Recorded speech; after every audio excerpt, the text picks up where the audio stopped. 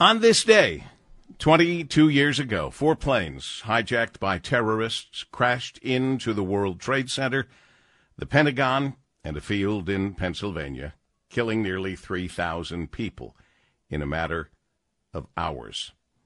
We all remember where we were on this day. I was planning on making my way home from the Frankfurt Auto Show 22 years ago today, and then it happened, and America was under attack, and it was incredibly tough not knowing what was happening, worrying about family back at home, and helpless.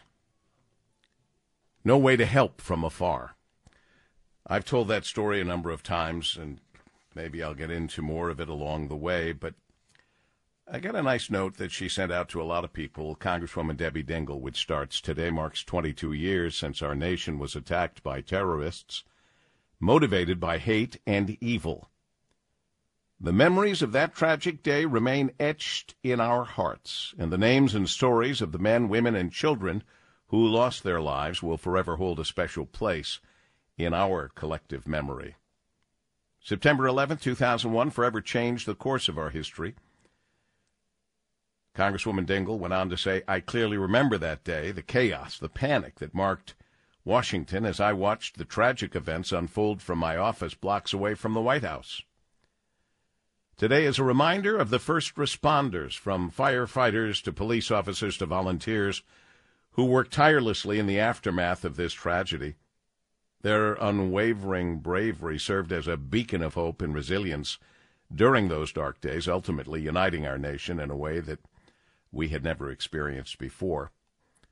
I will add that President George W. Bush went a long way in uniting our country at that time. The Congresswoman continues, "I hope you will join me today in remembering the lives lost in these attacks and honoring the first responders and volunteers who worked tirelessly to help unify our country. Today is a reminder of the strength of our country and that we are stronger when we are united." Signed, Congresswoman Debbie Dingell.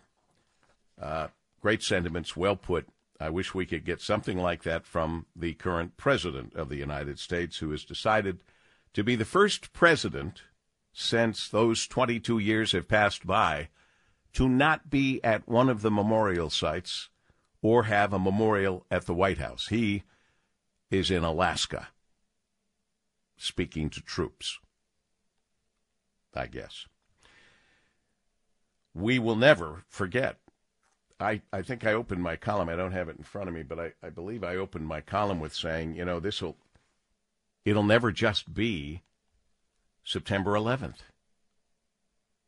It will always be 9/11 to many of us of a certain age who remember it and will not forget. And in New York City, they are reading the names, as they do always.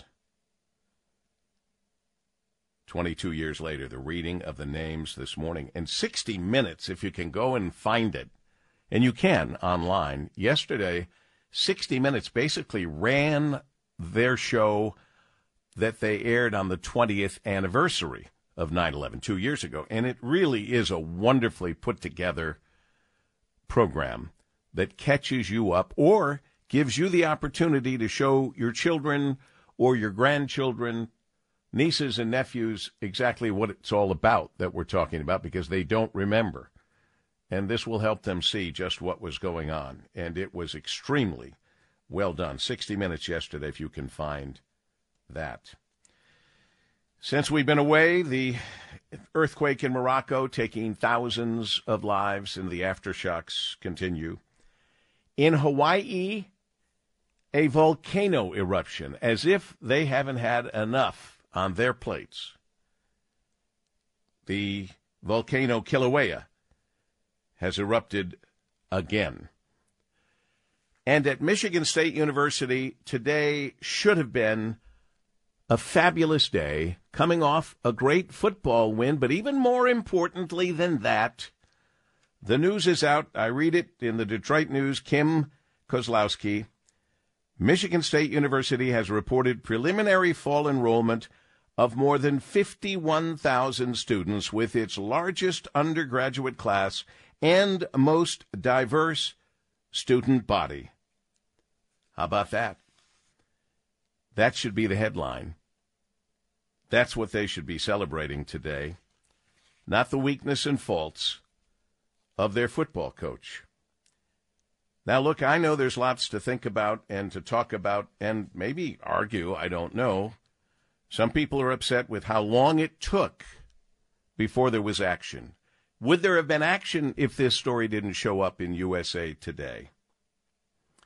But this is in 3 different segments, and I appreciate my management so much for not telling me what I can or cannot say or talk about.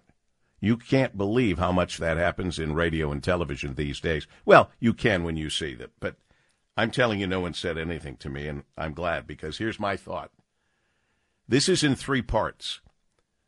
The question as to why the hell it took so long to come clean with this and to take action with the coach. Now, number 2, we've got the whole Title IX thing. Okay, I understand that. There's not even a hearing yet. It's in October. That's fine. But, my friends, the third and most important issue at hand right now is Mel Tucker's contract.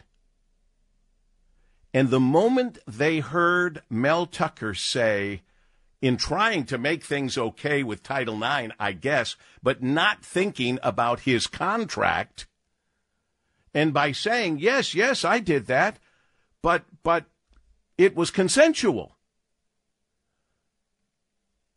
My friends, it didn't matter if this woman begged him to do what he says he did. It would fall under his moral turpitude clause. His contract is guaranteed, but there's a clause, like most contracts, that allows, in this case, Michigan State to terminate it without payment if he, quote, engages in any conduct which constitutes moral turpitude or which, in the university's reasonable judgment, would tend to bring public disrespect, contempt, or ridicule to the school. A finer point, moral turpitude, defined in one definition as wicked, deviant behavior constituting an immoral, unethical, or unjust departure from ordinary social standards such that it would shock a community. So by his own words, he did all of that. Regardless if she said, don't do that, and hung up, which she didn't, or she said, please do that, doesn't matter. Why? Because in this society, still, it matters if you're married when you try to have any form of other sex with another person. And he said he did. So the question for me right now is, why hasn't Michigan State taken advantage of that contract and that clause, and they can still do Title IX in October and everything else? This is over and above and separate from Title IX. By his own words, he said he did this. And therefore, he has shown that he has broken that clause in the contract. And here's another situation where I cannot figure out why Michigan State University would wait and take even more valuable time without moving on. And frankly, from a business standpoint, saving $80 million that was not well spent, clearly. I'm just asking. And I feel so bad for Michigan State students, athletes, and alums who have nothing to do with this. Again, they watch their school suffer in the eyes of the country and of the world. This was on the national news last night. Lessons must be learned and proven that they're learned through action. Paul W. Smith in Focus on WJR.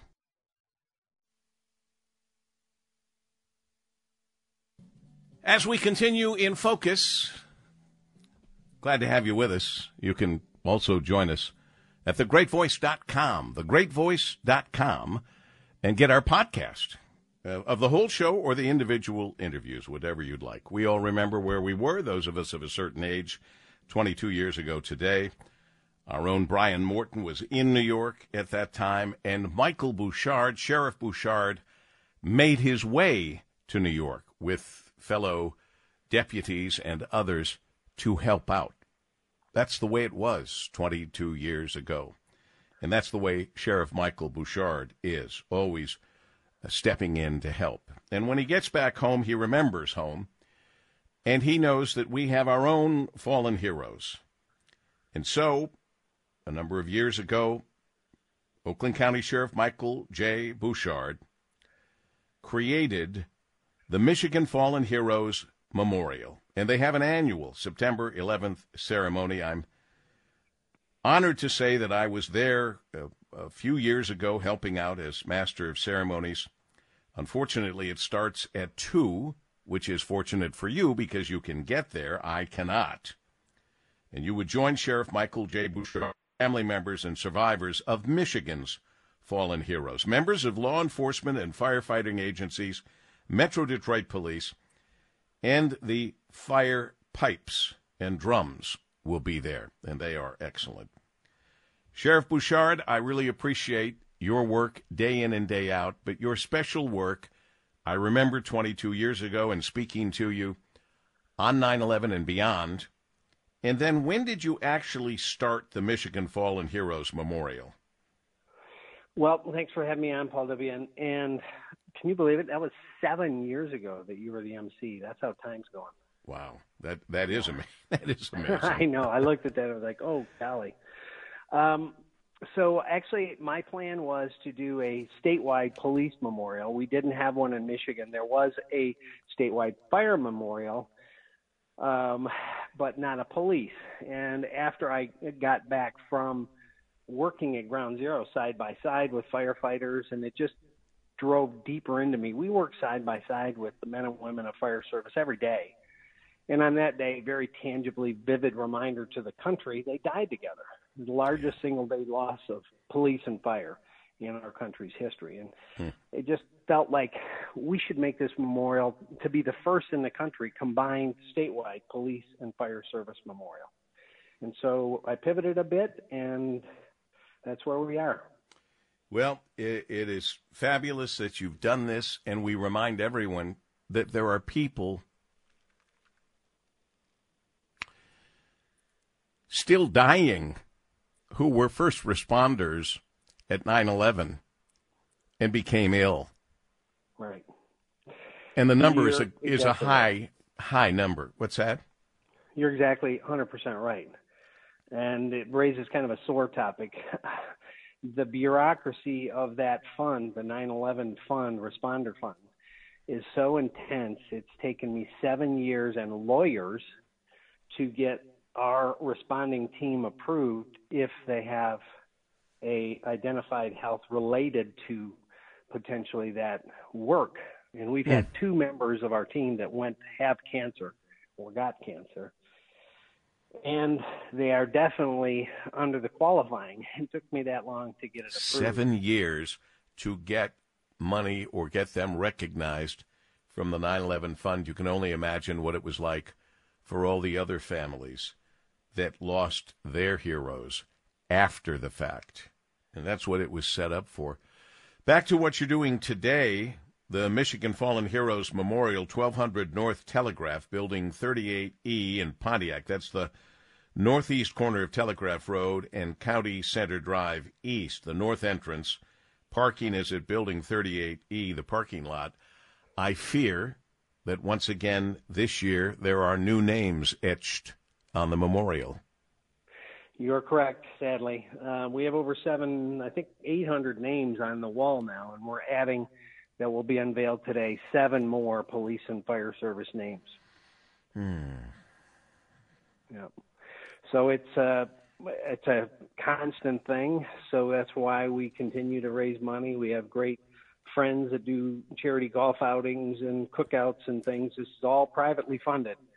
And we've actually been able to raise enough money recently that we've now begun to give out scholarships to kids that are the survivors of fallen heroes. Oh, how So great we is awarded that? 3 this year. That is fabulous. This is reminiscent of what they're doing. I can't remember the exact name. You would know, the Tunnel to Bridge, or what, the Tunnel to national. Towers. What is it called? Tunnel to Towers. Tunnel to the TST. Towers. He lost his brother 22 years ago today, so he has had this motivation to have this great organization. But locally, too, we have the 500 Club, which started in Detroit many, many years ago. And it continues to this day, where if we lose a police officer, if a police officer leaves his home, all of them know, firefighters, police officers, first responders, there's a chance they may not come back home. It's in there. They don't want to dwell on it, or they couldn't do their job, but it's 100%. there. And with the 500 Club, as you certainly know, Sheriff Michael Bouchard, if one of those police officers, firefighters, first responders goes down, the 500 Club gets a check to them immediately. And because the fact of the matter is, as we say, oh, my God, it's so bad, this young police officer with his young family and young kids has been killed, the people that are owed money, the mortgage, the car payment, they have no heart or soul. They're just payments due. And 100%. Bill Packer, William Packer, and his dad and grandfather, I think, maybe just his dad, but whatever it was, saw that and took care of a young police officer who was down. Young wife, young babies. And it's gone from there, and now it's all over the country. And it might be all over the world. The 100 Club. I think I called it the 500 Club. The 100 Club of Detroit. And, in fact, their dinner's coming up soon, and I'll be happy to join George Blaha in the MC category to help out on that one again coming up. But that's what it kind of reminds me of. And in a sense, Michael, it's unfortunate that it's left up to private dollars to take care of these public servants. No, you're right. And, Bill and his dad before him have been such a visionary and so incredibly inspiring and helpful. In fact, we've got a couple people being honored at that dinner this year that you'll be emceeing. But I'll tell you, that makes a huge difference because there are some benefits that do come from the government, although they're not lifetime, they're a stipend. But it takes time and bureaucracy. I just told you what it's taken just to get approval from New York, which is a fund that's been established for years and years. Yeah. And so that immediate check helps with those payments that are hanging out there that are terrifying a family with the question of not only what do we do without that loved one and that void, what do we do tomorrow with our bills? Yep. Sheriff Michael Bouchard, Oakland County Sheriff Extraordinaire. The Michigan Fallen Heroes Memorial annual September 11th ceremony starts at 2 today out there at the memorial, 1200 North Telegraph Road, Building 3080 in Pontiac, northeast corner of Telegraph Road and County Center Drive East, the north entrance with parking at Building 38E parking lot. Thanks for establishing that a few years ago, and thanks for the work you do and all the men and women you represent every day, Michael. Thank you, my friend. We appreciate you and your constant, steady support. It is my privilege, my pleasure, my honor. We can't help enough, but we'll do the best we can as we continue on WJR. So nice to be, but so nice to be back with you here on WJR at the start of the week. And you can go to thegreatvoice.com and find us if you can't be here noon to 2, if that's inconvenient, to find us on those podcasts and join us. I hope you will. We know about the pending auto strike seems unavoidable. Although UAW President Fain actually said he saw some movement from the Detroit 3 despite inadequate Stellantis offer. Okay. And the front page of the Detroit News today, temps, tiers take center stage in UAW negotiations, different pay, benefits for the same work in unions' crosshairs, et cetera, et cetera. Nationally, they say an auto strike will likely occur later this week. according to analysts, as contract talks between the nation's big three automakers and the United Auto Workers Union appear to be stalled. The current contracts between the union and the three automakers, General Motors, Ford, and Stellantis, expired 11/59 on September 14th, raising the possibility of one or more strikes September 15th. The guy that we follow and enjoy all the time is Daniel Howes, the senior editor, business columnist for the Detroit News, and he's here to weigh in with his thoughts on what's going on and the very latest in this important week that appears to be inevitable that there'll be a strike. Daniel, always a pleasure. How are you doing, my friend? I'm doing pretty well, thank you. I'm glad to hear that. I think you're right. I think we're probably sleepwalking towards some kind of strike, or strikes plural. In fact, I don't think you can get through this period of hot rhetoric and theatrics without having some kind of work stoppage at one of the companies, or potentially more. I think if we strike more than one company, particularly three companies, we'd be in historic territory. But I think there's rising anxiety on the part of the automakers as to how this is going to net out. Clearly, they are taking Shawn Fain more seriously about having to get a deal done before the deadline. I mean, historically, you and your listeners know that, we've gotten up to deadlines in the past and we've continued contracts and wrapped it up a day or two or three or four later. I think Shawn Fain has indicated they're not going to do that. He's been very clear about that. In fact, you're right. Yeah. He said something like, that's not a suggestion, or I'm not exactly sure how he worded it, but let me just say back to what you said. You're right. If they don't have it done by then, they're striking. Right. And oh, by the way, the one thing you left off of your lead-in is it's going to happen right as the auto show charity preview happens on Friday, the 15th.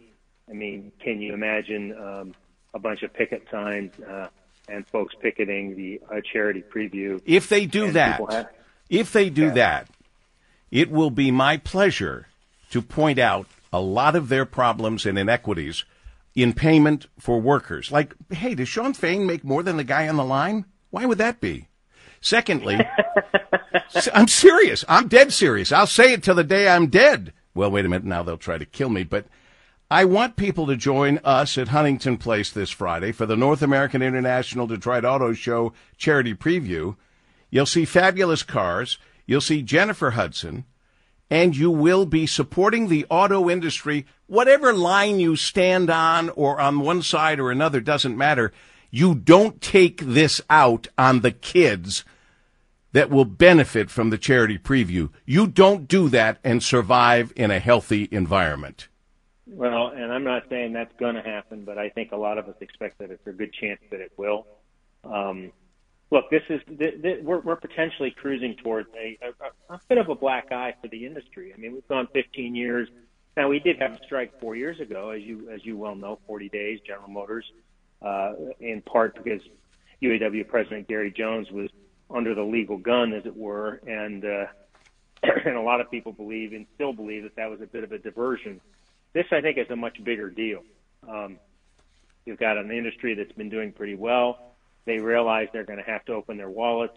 The question is how wide they open those wallets and to what extent they revisit some of the bad old days with things like a renewed jobs bank and some other things that we thought had been dead and buried, like cost of living adjustments.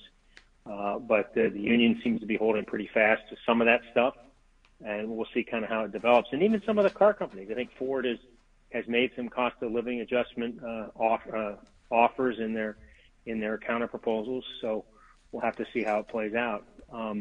I personally think Ford is more likely to be the lead company here, the company that they try to get a deal with first. At least that's how it's been looking for the last few days, last week, the end of last week and into this week. But that can change on a dime, frankly, at this point. So it's not just my imagination. It seems to me that, and through a lot of work at Ford, that the UAW and Ford seem to get along better than the UAW and General Motors and Stellantis. Is that a an observation I'm making up, or is that true? No, I think that's true. Has been true more or less for a pretty long period of time.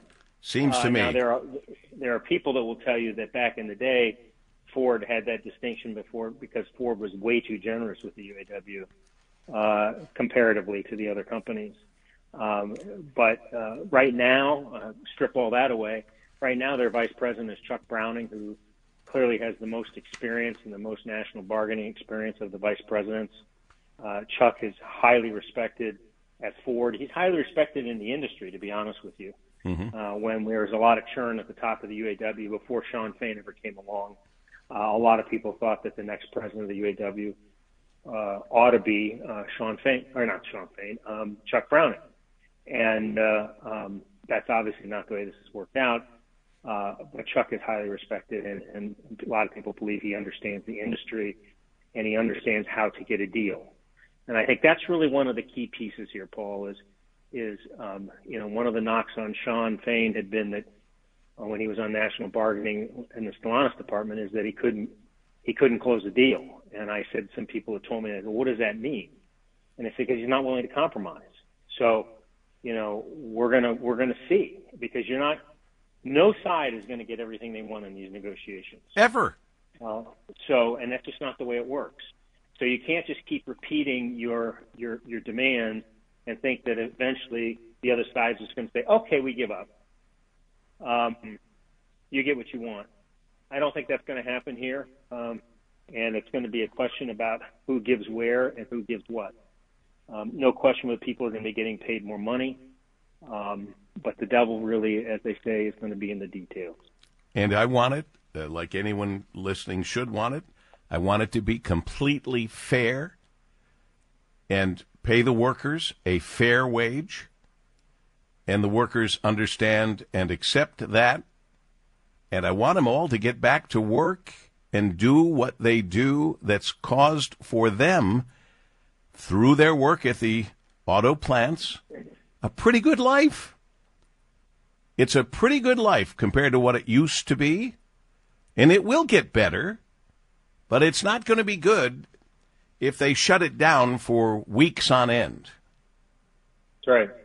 It just won't be. We've watched it happen over the years, you and I, Daniel. They can hardly ever make up. So, I mean, if they feel good about doing this for future workers at their own expense, they're different than a lot of other people, but God bless them. But we should get along and do well, and everyone should be allowed to make a good living and work together. We should be proud of the company we work for, not call them the enemy, not decide not to shake their hand in the beginning. I mean, there's so much here that upsets me, Daniel, but God bless you for keeping an eye on it and keeping your emotions out of it. You always do a nice job. Take care of yourself, my friend.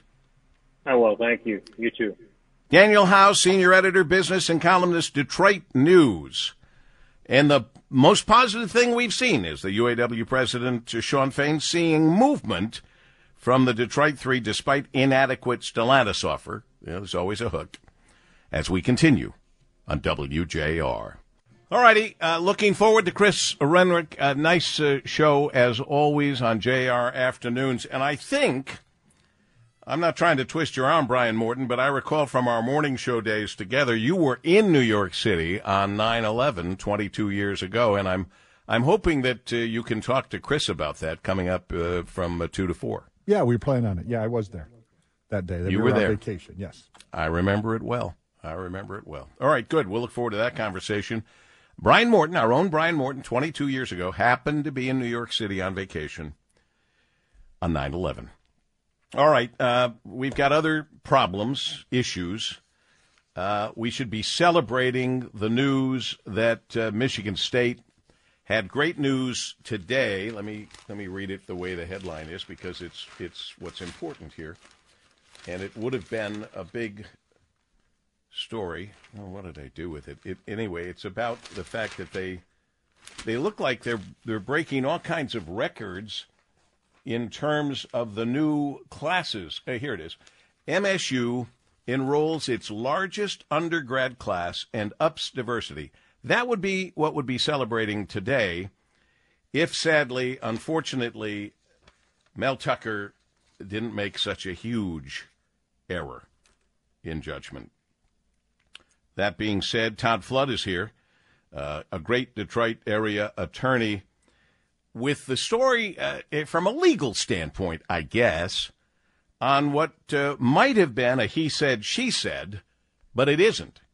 Because it's more like a he said, she said, and then he said he did do this, which changed everything in my opinion. And Todd Flood, nice to have you here. Thanks for having me, Paul Debbie. I look at this as, and I feel bad for, I feel bad for the whole state of Michigan. I feel bad for this woman. I feel bad for Mel Tucker's wife and kids. I feel bad. There's a lot of sadness to go around here.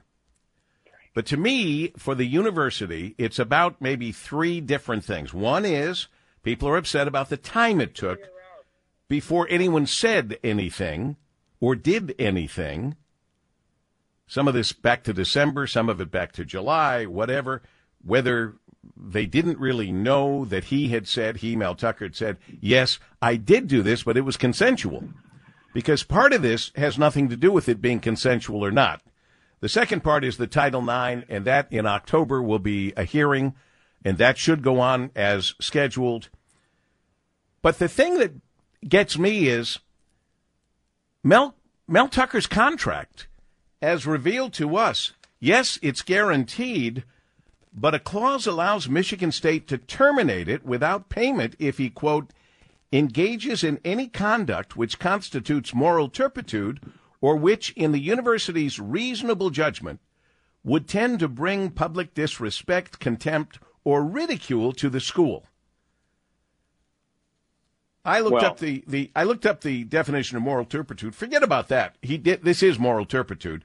But there's nobody who can say in the world that doing what he admitted to doing as a married man could be anything other than something that brings public disrespect, contempt, or even ridicule to the school. Yeah, without question. So there's two buckets, right? The contract bucket, as far as that goes, he's out. He can be fired easily for violation of the clause within his contract. That's kind of a no-brainer. The Title IX issue, you hit the nail on the head. This is normally the policy, as written, shouldn't take more than 90 days. This is not a complicated matter. It's going to be a he said, she said. Consent is a defense to this. So, she deleted her text messages or whatever the case may be. He's going to have his day with a hearing. That really, Title IX, you have two outcomes. You either get disciplined or suspended or fired. So the contract covers it all. This is kind of a no-brainer. In the contract, and the sad and ugliness of he should. This really does. I hate this, but he should be fired now. I mean, they don't have to wait for Title IX. This is a separate issue. This is a clause in his contract that he broke. No, 1,000%. So it besmirches the university, and his judgment is so lacking and so failing. How can you put him in front of kids right now? Right. He had look with straight faces. The best job of his life, and he has blown it. Thank you, Todd Flood, very much. We appreciate you always as we continue on WJR. Well, good afternoon to you. The sun is shining, unless it's in the middle of the night and you're listening on thegreatvoice.com, which I sure hope you will. I know noon to 2 is difficult. I've heard from you that unfortunately noon to 2 you can't get close to a radio, but the good news is you can always get thegreatvoice.com and get our podcasts, including the entire show, and they edit it down so you can listen to the entire 2 hours in like an hour and 9 minutes. And it's very well done, and I appreciate the work of the people behind the scenes that make this happen. Go to thegreatvoice.com for the podcast. It can be the individual interviews. It can be the whole show. And it's real easy to do, and you press a button, and they download it to you and your favorite listening device, if you will, wherever you might be whenever you might want it. All right. Boy, we're starting a new hour. We kind of like start off the whole thing again as we remember that it was 22 years ago today that we were attacked. And we all remember, of a certain age, where we were, what we were doing. I was in Frankfurt, Germany, just finishing up on the Frankfurt Auto Show and hoping to get home and unable to. It was very bizarre being in another country watching America under attack. And very frustrating not being able to get home to protect my family. I mean, I didn't know how I was going to protect my family. Nobody knew what was going on. I don't know, Brian, you were in New York when 9/11 happened, so you weren't at the Fisher Building. Anybody in the room there? I'm not sure anybody in the room there with you now was in the Fisher Building. I think that they even emptied out tall buildings like the Fisher Building in Detroit, if I remember correctly. Anybody remember that?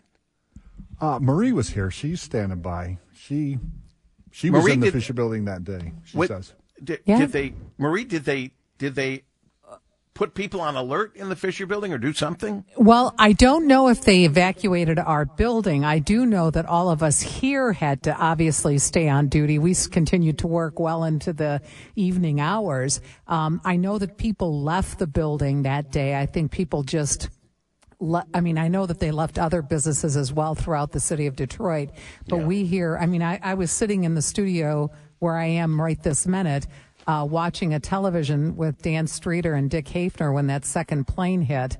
And Dan Streeter turned to the two of us and said, "This is an act of terrorism." Yeah.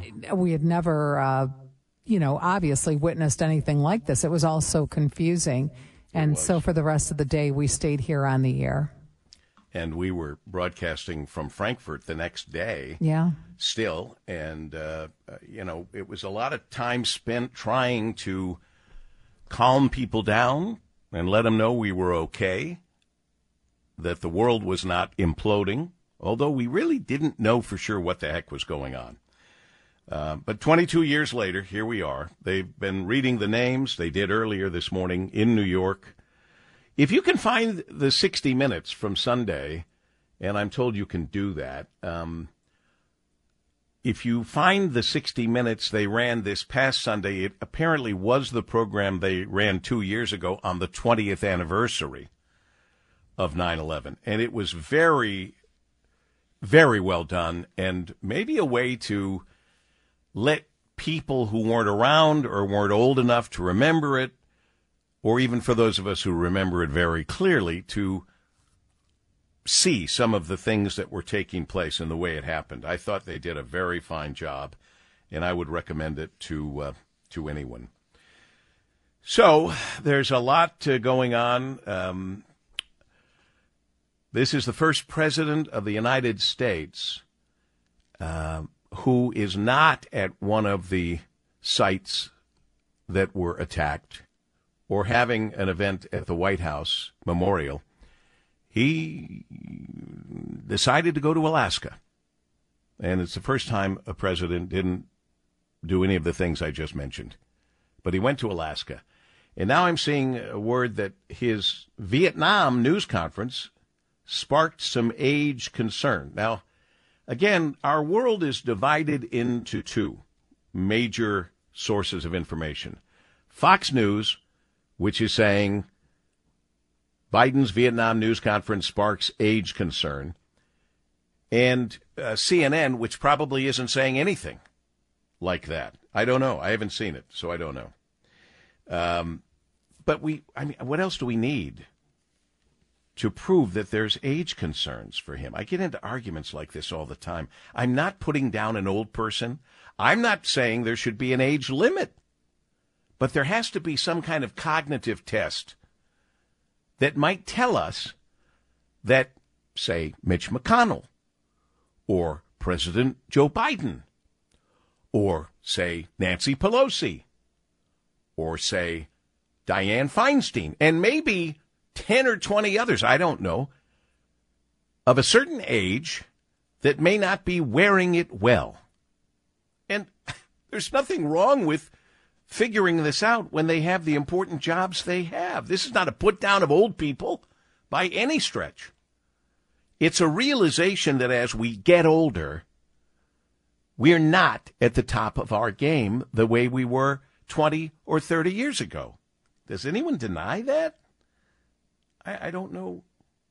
I don't know how you can, frankly. I just don't. So we have that. We have the poor Hawaii. We have a volcano blasting off again. Hawaii doesn't need anything like that.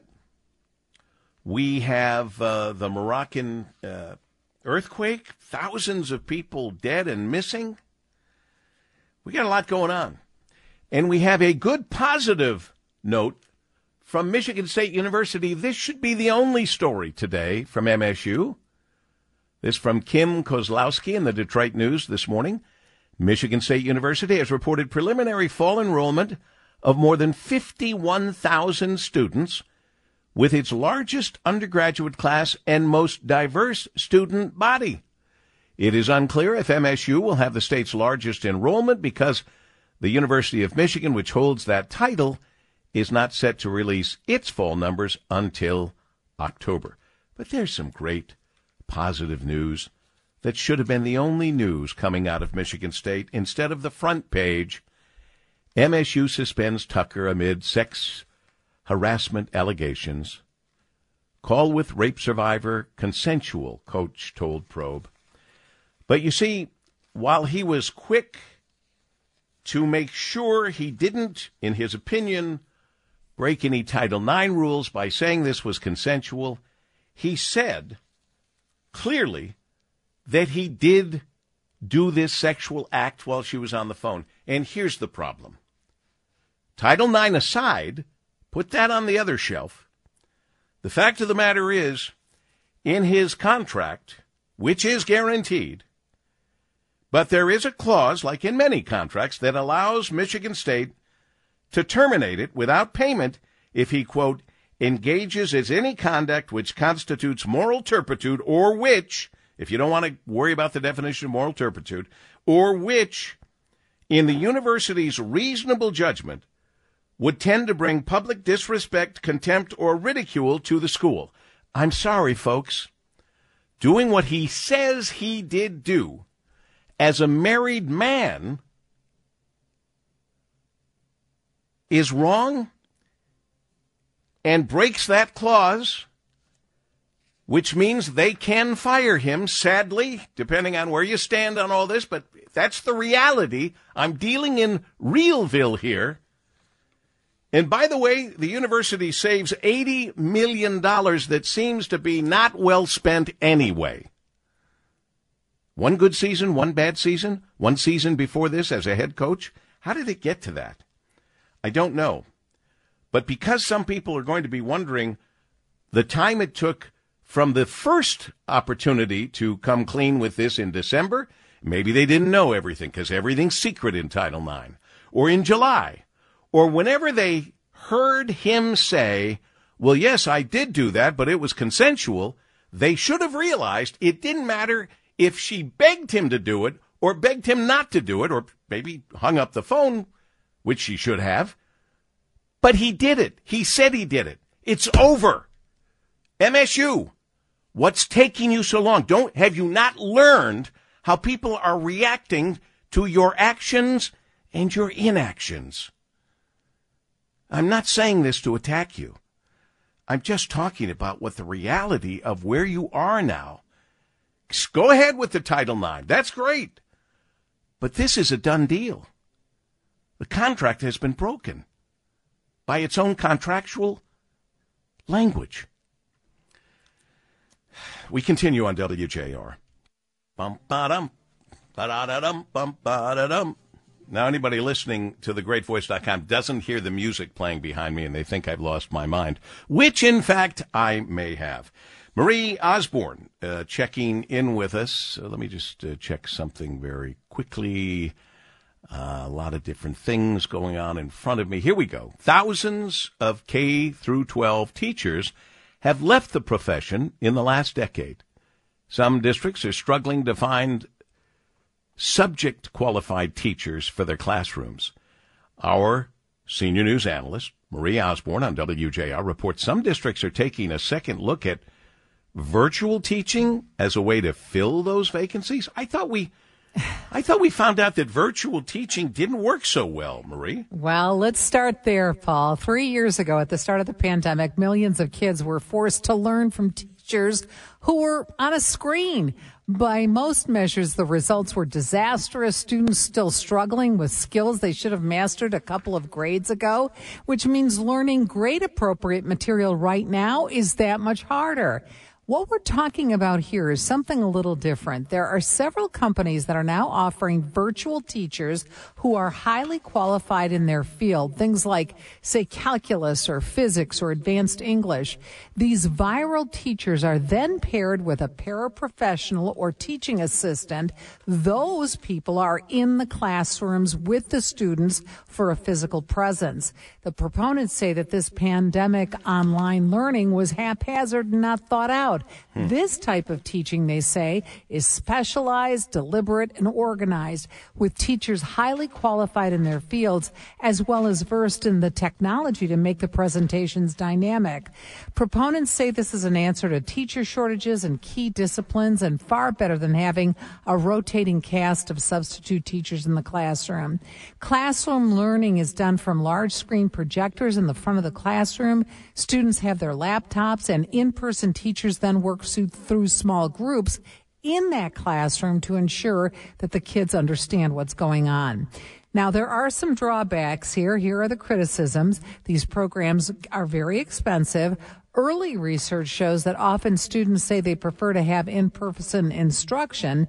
Some experts say this is not an idea which has proven results, at least not yet. And there have been anecdotal evidence that some kids leave the classroom halfway through the lesson, and some parents claim they're not fully informed that their kids have been assigned virtual teachers.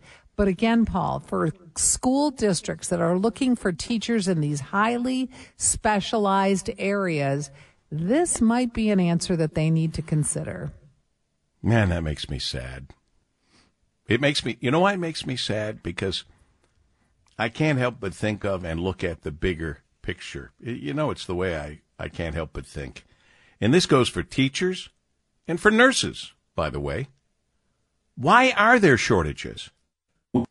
Look at that, and we ought to address that problem. There's clearly a systemic problem in the teaching field, which is so very important, and in the nursing field, which is also so very important. We can't just keep throwing bandages on these problems. These are hemorrhaging issues that push us into saying, oh, I know, here's what we'll do. We'll do it virtually. When we already know how difficult that is and how our kids suffered when we had to do that, we thought, or were made to, because of COVID. So why don't we, instead of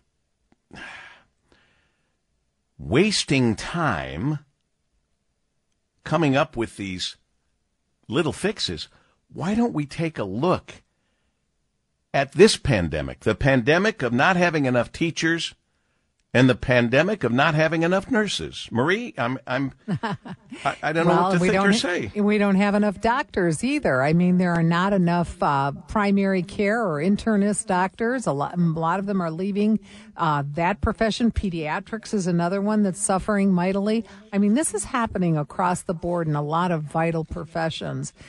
This is being offered as perhaps one solution. We're doing virtual doctor visits, so you're wondering, why don't we do virtual teaching in some cases? I know. Well, I mean, I don't have a quick answer. It certainly, part of it is money. It's not always money. And money, you can't throw money at things. We've done that, and it hasn't worked. But money is certainly a part of it. These people need to be paid as much as they can be realistically. I don't know what jobs are worth anymore. You know, I think of our auto workers, and as we are on the precipice of a strike there, I never like strikes of any kind, but I have to be aware of any suffering that people are doing. Now, I will say, in the auto industry, aren't they all making close to $100,000 or more dollars? They can make that with overtime. Rod Maloney was on with All Talk earlier, and he was saying how with overtime, some workers can make $100,000 a year. Yes. Okay. All right. With overtime. Mm-hmm. All right. And in this case, virtual teachers, they say, are necessary to ensure kids of all backgrounds have access to coursework that can propel them into their dream college or career. Again, these are the teachers in these areas that are highly specialized. Again, we're talking about calculus and physics and a lot of sciences, some of the advanced English literature type things. Yeah, those teachers are hard to come by, very hard to come by. And courses that, by the way, the Chinese have been teaching their kids all the time for as long as I can remember. And I've never heard of a teaching shortage in China. Have you? No, but they look at things a little different. You Yes, will they be, you do. will be a teacher. You will be a teacher. You're right. And you'll All right. like it.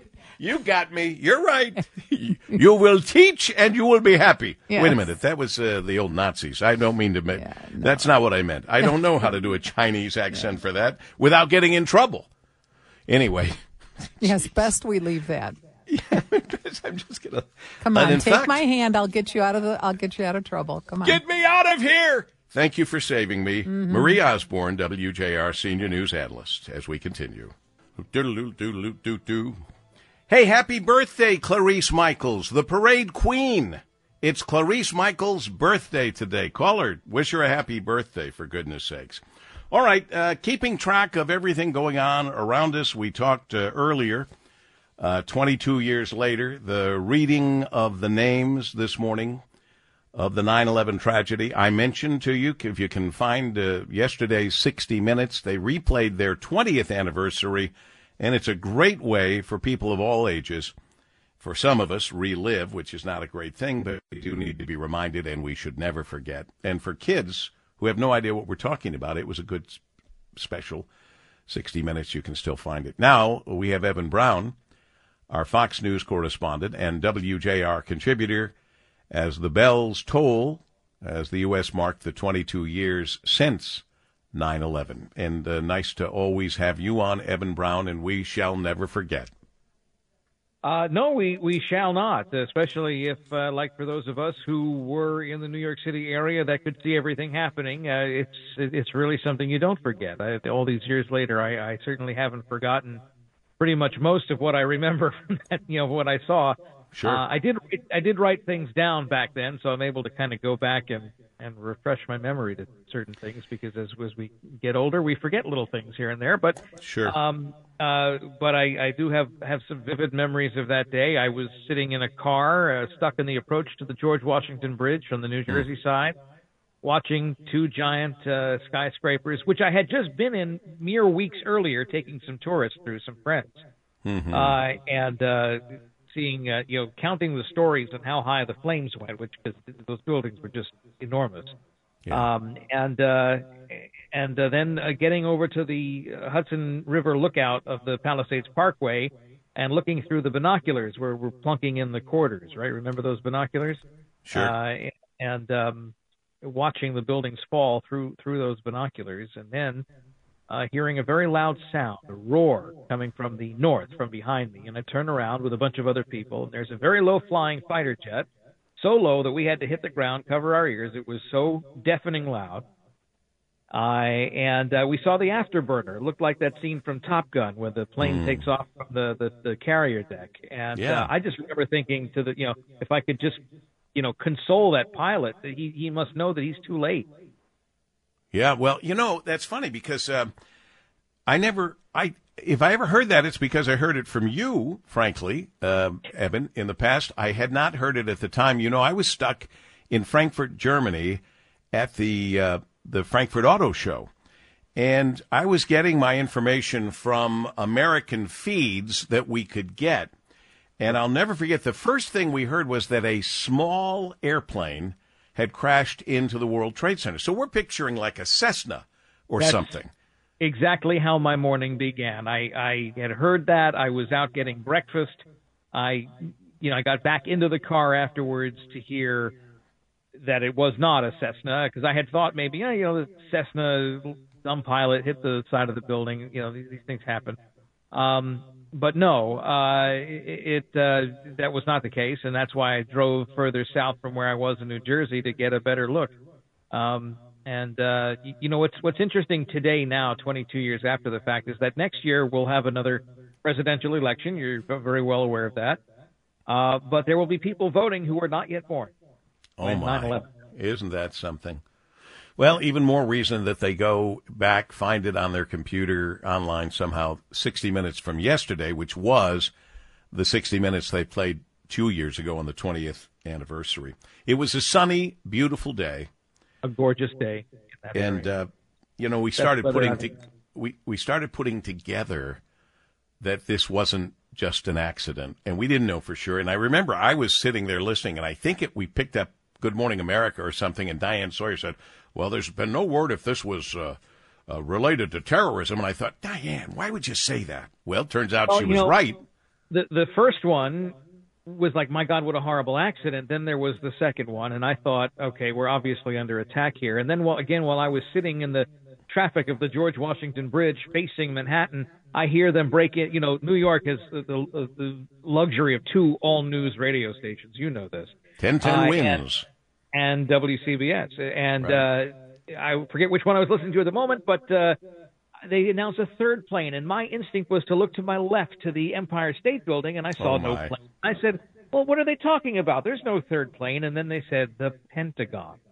And that's when it got even more real for me, that this was not going to be isolated to a single city, to a single metro area.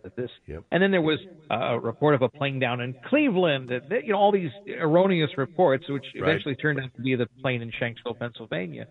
But the fact that it could be multi-cities is what really hit me hard and made me feel sick to my stomach there in that car. And I could see the other people in their cars listening to the same radio station because our mouths opened all at the same time. You could see them in their cars. There's several things I'll never forget, obviously, and that's true for all of us who were alive and remember these days. But one that comes to mind is when the late Peter Jennings was on the news, and he had a reporter on location at the World Trade Center, and the reporter started getting very anxious and saying, the building's collapsing, the building's coming down. And Peter said, hold on now, Joe, hold on, let's keep it together, that's not happening. And then a moment later he said, my God, the building is coming down. Reporter, it might have been N.J. Burkett, who was a reporter for WABC TV. I remember that something very similar where he had to run and get indoors with his cameraman real quick. Yeah, I couldn't remember his name. I just remembered Peter. Yeah, no. If that's the one that you aren't talking about, I remember seeing that at some point, and I also remember Mr. Jennings later on, maybe an hour or so later, where he lost his composure on camera and just told everyone, go find your kids, hug your kids. For those of us old enough, and there are fewer of us, remembering 1963 when President Kennedy was assassinated, and we watched Walter Cronkite for the first time ever get emotional in telling the story. We had grown accustomed to the non-emotional newsman because we had moved on from the over-emotional news reels of 30 years prior to that played in movie houses. I mean, most people heard of the Pearl Harbor attack through a newsreel. Oh yeah, right. An overly emotional announcer, in that stereotypical Mid-Atlantic voice. But people weren't used to that emotional newsman in the 1960s, and certainly not in 2001. Yep. So nice being with you and having you share your thoughts and your story on this day, 22 years later. And I guess we could say today it's from ground zero to Alaska. Don't even get me started on that. Eben, God bless you. Thank you for your help. Take care. Eben Brown, Fox News correspondent, WJR contributor. Okay, I'm just talking about the first president ever since, in 22 years, not going to one of the sites, not having a memorial moment at the White House, but being in Alaska today. Yeah, that makes sense to me, too. We continue on WJR. Oh, this is the start of the week. We're getting excited about Auto Show Week. This is it. We'll be broadcasting, the whole team will be, from WJR this coming Wednesday and Thursday. Then Friday, of course, it's Charity Preview. My pleasure to help out emceeing the Charity Preview and the ribbon cutting. And then we'll have a special broadcast. I think Lloyd Jackson and Marie Osborne handling the duties until I can get over there from the ribbon cutting. I think the broadcast will be 6 to 7:30, if I'm not mistaken, 6 p.m. to 7:30 p.m. this Friday. Meanwhile, it's time to dress up and show up to support our local community, both the auto industry and 6 children's charities. At Huntington Place this Friday, the North American International Detroit Auto Show Charity Preview. We'll see some fabulous cars, the incredible Jennifer Hudson in concert. Go to NAIAS, as in the NAIAS.com, charity preview tickets, I guess is the best way to go ahead and do that. And the Detroit Auto Dealers Association, DADA, today announcing one lucky Detroit Auto Show visitor may purchase a chance to win their choice of a Chevrolet Corvette, Ford Bronco Raptor, or Jeep Grand Wagoneer. That's not right. One lucky Detroit visitor may purchase a chance? No, everybody should be able to purchase a chance. One person will be the lucky winner. I'm sure that's what they meant there from the PR firm. Anyway, so there's that. And then you heard me mention our good friend Michelle Murphy, Executive Director of Variety, the children's charity of Detroit, where you can buy a special ticket, VIP ticket throughout the show, throughout the entire show. You can go to Michelle at VarietyDetroit.com and you'll be helping. You'll see the show and you'll be helping this wonderful children's charity. Michelle at VarietyDetroit.com. That's over and above all the people you'll help at the charity preview. We've talked to Perry Johnson just recently, businessman, local GOP presidential candidate, and he's making some good noise again. Perry, welcome back to the Paul W. Smith Focus Show. Well, thank you for having me. You are now saying you've started a PAC and you've committed to matching $1 million for politically persecuted moms, dads, and grandparents. Explain this. Well, some of you may not be aware of the fact that they decided to go after the electors. These are really not activists. They're just people that love America and vote. And they were asked by the President of the United States to become electors in the event that something happened in court and the court ruled that the elections were probably not run in a valid way. If that had happened, we have a technical procedure that has to be followed in order to continue with our election process. And these people essentially just said, they volunteered and said, yes, I will do it. And now, despite the fact that the assistant prosecutor told Dana Nessel, that's the attorney general, that there is no grounds, they have no grounds to charge them with anything criminal. She went ahead and criminally charged them anyway, and now they have to defend themselves. Is the RNC? Let me ask you. We've got presidential candidate Perry Johnson with us, one of our guys from this area. Did the RNC step up to help these people? No, they did nothing. They're doing nothing. These poor people. You have people here. The one lady was crying. She is on Social Security. You're talking about people that are in their 70s. And you have people out there that love this country. They didn't do anything they thought was wrong. And in fact, what they did, I can't even determine how anybody can say it's criminal in any way. All they're doing is things that they think need to be done just to follow the Constitution if something were to have happened in court. And now here we have them being prosecuted. They don't have the money to spend $150,000 to $200,000 for an attorney. They can't defend themselves. They're living on Social Security. So you have these poor people that are just now totally devastated. And so I said, this is just not right. and the RNC will not defend them. So I say, I have to step up, and that's what I'm doing. So I'm pledging to match dollar for dollar up to $1 million to help defend this group because it's just not right. No. Go to defendthem.net. Defendthem.net. Listen, Perry, are they going to let you in on the next debate?